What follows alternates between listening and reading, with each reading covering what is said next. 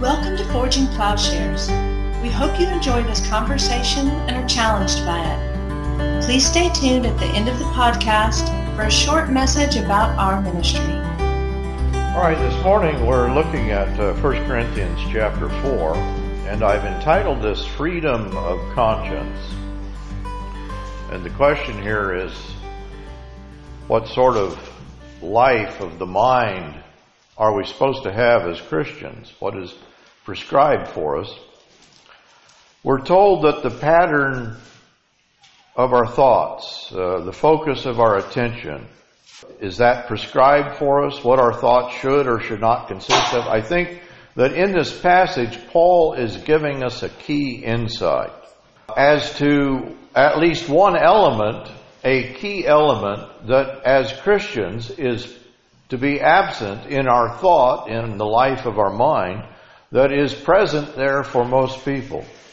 Paul depicts, throughout the New Testament, throughout his writings, several possibilities. I would say there's about four primary ways of being human, or four ways for ordering human subjectivity. And I'll talk about those as we go through here. But here in 1 Corinthians 4, and I'm about to read then from chapter 4, verse 3, we're told that of the possibility of a completely uncritical, non-judgmental conscience. And of course, this stands in sharp contrast to some place like Romans 7:7, in which Paul describes the I, which is presumably he's talking about himself, at least in part, that the I is consumed in a kind of internal struggle. He says, I do what I do not want to do, and what I want to do, I don't do. So there's two, right? The struggle within, an agonistic struggle. But Paul also tells us that as a zealous Jew, his conscience was clear. He describes himself as blameless before the law. So there is his sense of being blameless, and I'll come to this, we'll read a few of these passages, but of course he was mistaken about his blamelessness. His conscience was clear, and the clearer his conscience was, the more evil he was becoming in his persecution of Christians in particular. And so there's the agonistic struggle of Romans 7, and now here there is this liberation from examination and judgment. And so I think this is a particularly key passage in understanding the life of the mind, our freedom of conscience. So let's read from verse 3. But to me it is a very small thing that I may be examined by you or by any human court.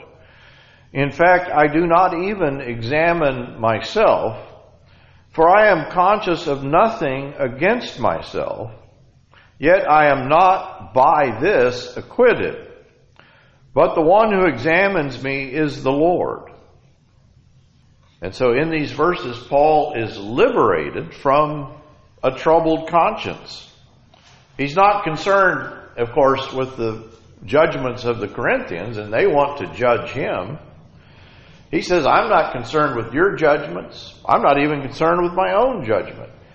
He says, I do not even examine myself.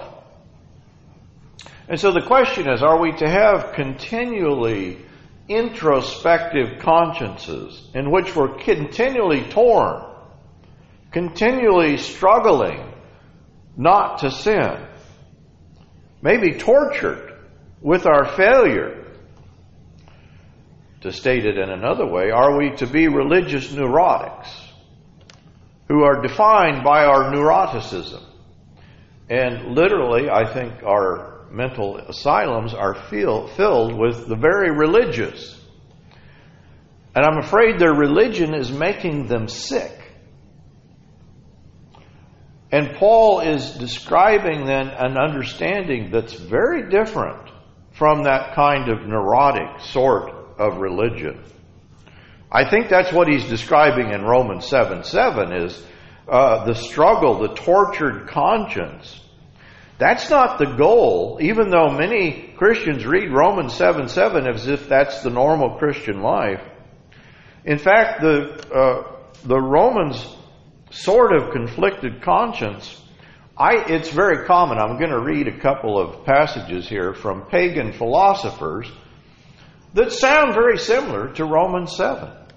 Some think that even here in Corinthians, Corinth, he's just left Athens, that Greece and Greek philosophy they're steeped in a Greek philosophical understanding, and that Paul may be combating a Stoic kind of philosophical understanding. One of the Greek philosophers says about himself, "Who, when he lays eyes upon me, does not feel that he is seeing his king and master?" That is, I'm such a wise man. And in this passage in Corinthians, in chapter 4, he says, "Have you become kings already?" Some think he's referring to this passage. On the other hand, Seneca, the Roman Stoic philosopher, describes one who is continually examining his conscience. He says it was the custom of Sextius, when the day was over and he had betaken himself to rest, to inquire of his spirit. That is, he's going to bed every evening and he's going to do a self-examination. What bad habit of yours have you cured today? What vice have you checked? In what respect are you better? He says, I make use of this privilege and daily plead my cause before myself. That is, I'm the judge and I'm the defendant. When the lamp is taken out of my sight and my wife, who knows my habit, has ceased to talk, I pass the whole day in review before myself and repeat all that I have said and done. I conceal nothing from myself and omit nothing, for why should I be afraid of any of my shortcomings when it is in my power to say, I pardon you this time. See that you never do that anymore. We might admire this sort of self-examination, but of course what it does not take into account is the deceitfulness of the human heart and of human fallenness. Are we able? Part of the reason Paul does not judge himself, he says, I'm not capable of that. Paul specifically says he does not put himself under, and the word here, under examination, it is the same word that's there in Seneca, anakrino. The word means to investigate, to do a kind of judicial investigation prior to the hearing proper. It refers to an interrogation, maybe, of the accused. And I believe there's an understanding of Christianity that pictures life as a continual investigation, continual struggle, continual attempt to overcome. Not just with the world, overcoming the world, but overcoming the world within us. And so I think Paul is saying an odd thing here, a thing that we may not be used to hearing. He's saying, actually, we're not engaged in that struggle any longer.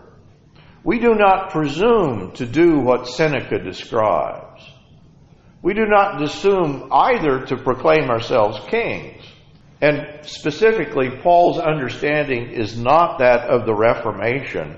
This is Luther and Calvin that talked about the one who's justified and a sinner at the same time. In Paul's understanding, Christians are not reckoned righteous apart from being actually made right, being brought into a right relationship.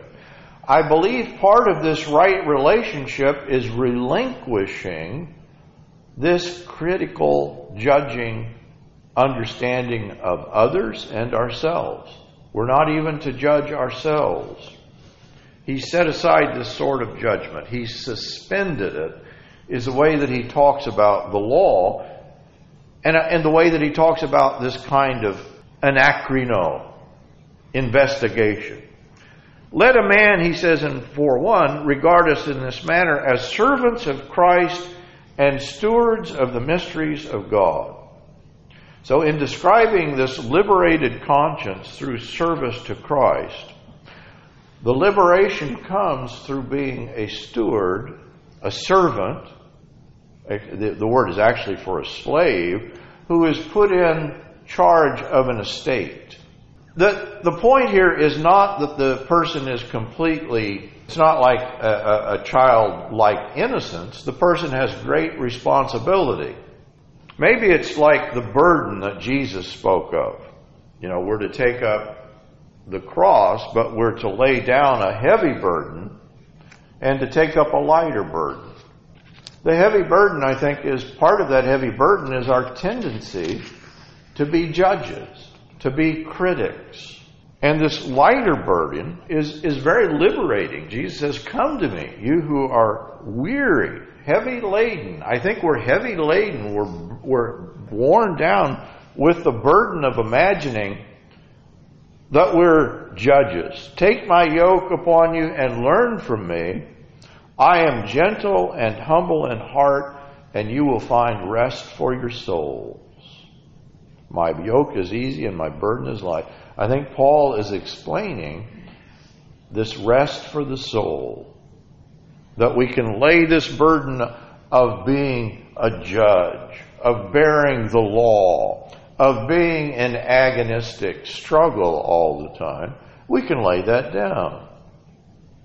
Now, so as I said, it's not a point of no responsibility. It's not of complete innocence, but it's being properly employed with a meaningful task. That we have a liberated conscience when we're aware that we've escaped the dis-ease, the disease of the soul. We've laid down a heavy burden and we're sharing that process. I think that the burden is too heavy. We're not capable of judging. This burden will crush you. And of course, that's what's happening in Corinth. These people are presuming to be judges, and they're in conflict with one another. They're in conflict with themselves. And Paul is saying the solution is a different order of responsibility. Be a faithful steward, put in charge of an estate. Let a man regard us in this matter, he says in 1-2, as servants of Christ and stewards of the mysteries of God. And he says, in this case, moreover, it is required of stewards that one be found trustworthy. So Paul is saying to the Corinthians that they are not the ones to give him a job performance rating. Right? Back off, he's saying. But not just back off from judging me, but back off from judging each other, back off from judging yourselves. None of us is in such a position. We're all fellow servants. And so the Corinthians seem to have entered into a kind of perverse form of the faith in which Paul says, oh, you think you're wise, you're prudent, you're strong. In other words, you're arrogant in your critique of others, including Paul, including Paul's co-workers. And Paul describes his position and that of his co-laborers as the opposite. Look at verses 10-13. We are fools for Christ's sake, but you are prudent in Christ. We are weak, but you are strong. You are distinguished, but we are without honor. To this present hour we are both hungry and thirsty and are poorly clothed and are roughly treated and are homeless, and we toil working with our hands, and when we are reviled, we bless. When we are persecuted, we endure. When we are slandered, we try to conciliate. We have become the scum of the world, the dregs of all things, even until now. The Corinthians, on the other hand, are beyond suffering for others. They would just simply pass judgment. They've returned to this kind of judgmental attitude that Paul connects with, I think, his own former way of life. He describes himself as excelling in Judaism. He's a Pharisee, a legalist, becoming more and more blameless in his own sight. Isn't that the problem of the Corinthians? Their conscience are clear. Look at Philippians 3, 4-6.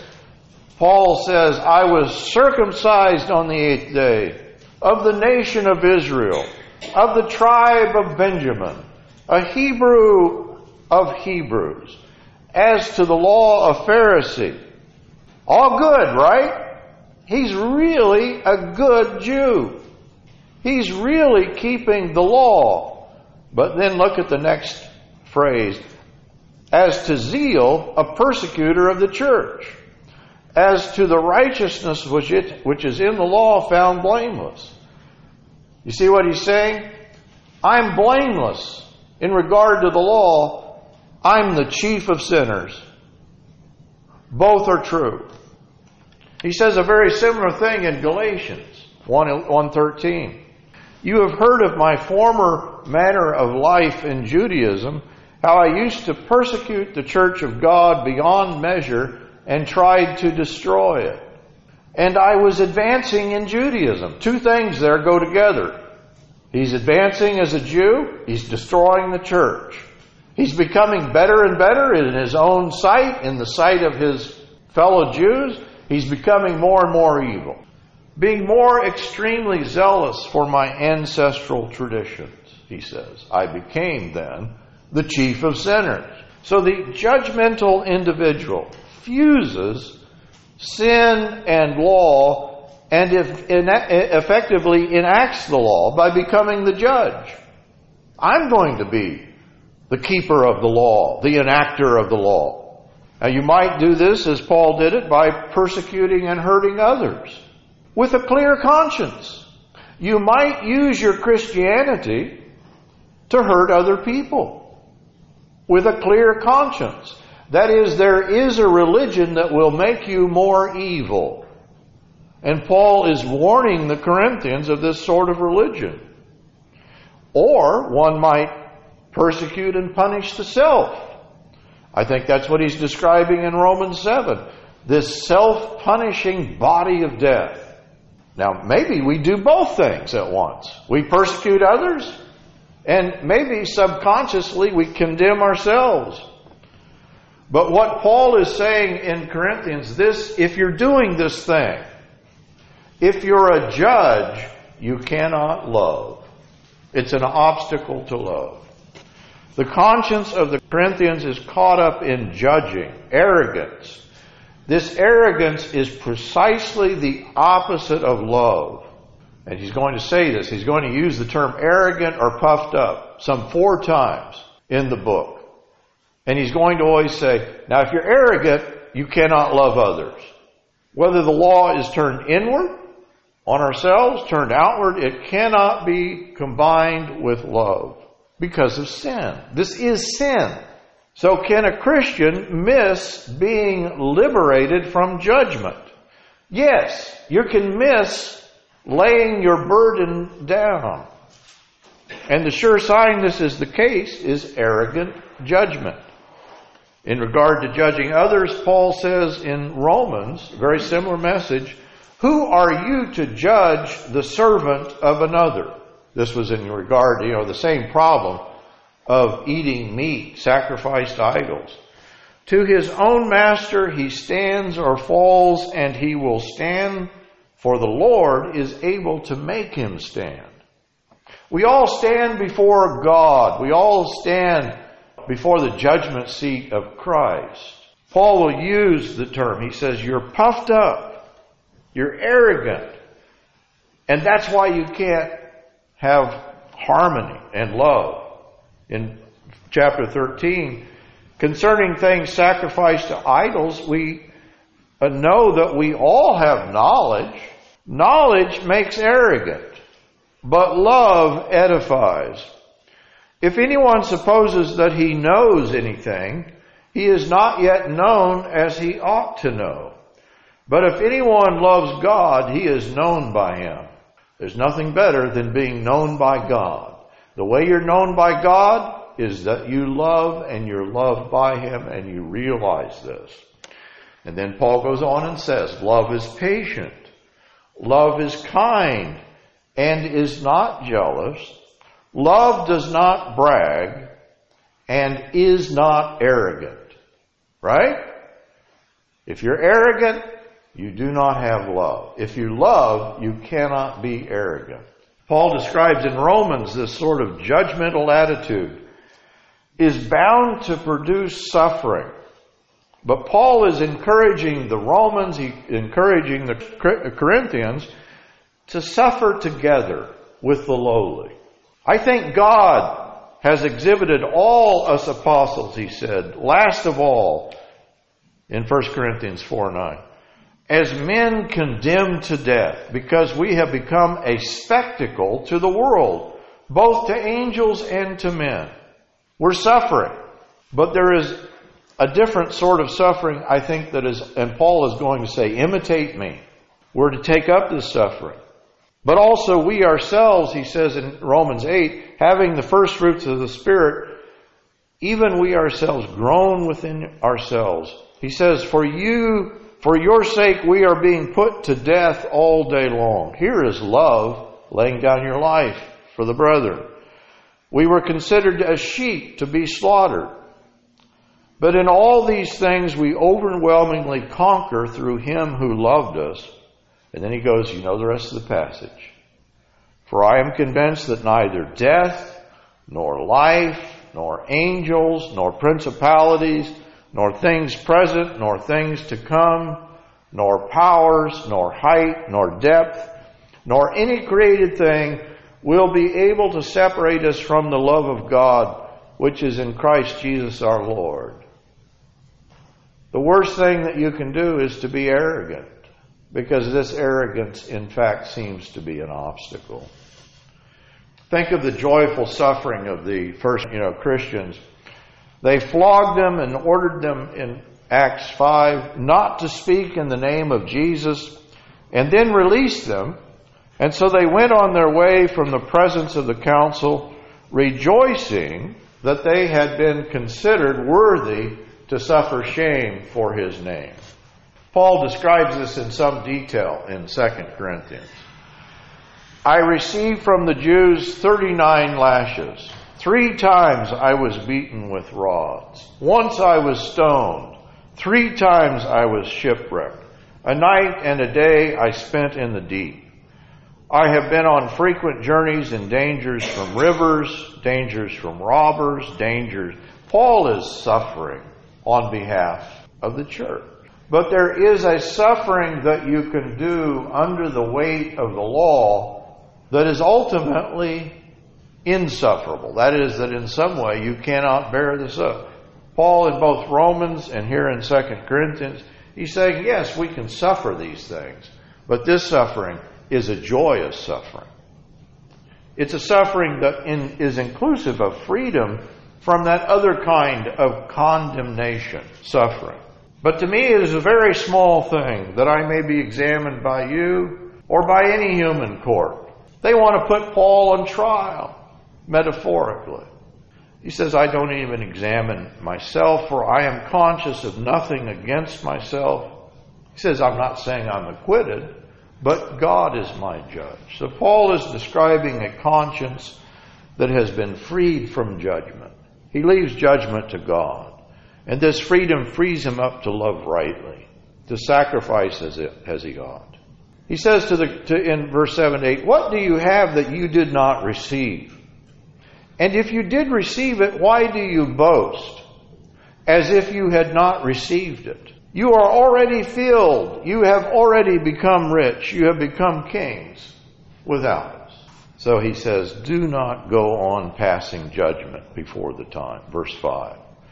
I don't judge anyone, not even myself. Judgment is suspended. The law is suspended. And with it, arrogance, criticism, factions, rivalries, and divisions are undone.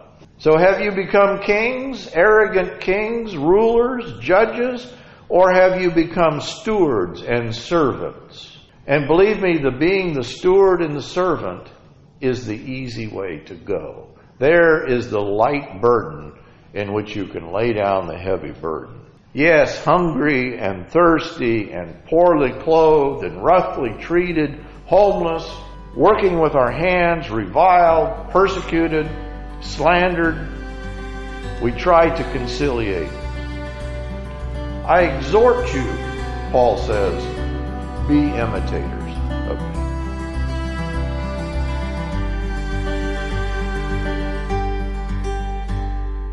Forging Plowshares is a community dedicated to cultivating the peaceful kingdom by providing in-depth, transformative biblical and theological education and discipleship. If you have been moved by this podcast, please remember to share on social media. If you would like to know more about Forging Plowshares, would like to contact us with questions, want to ask about how you can get involved, or for more information about how you can support this ministry, please go to our website at forgingplowshares.org.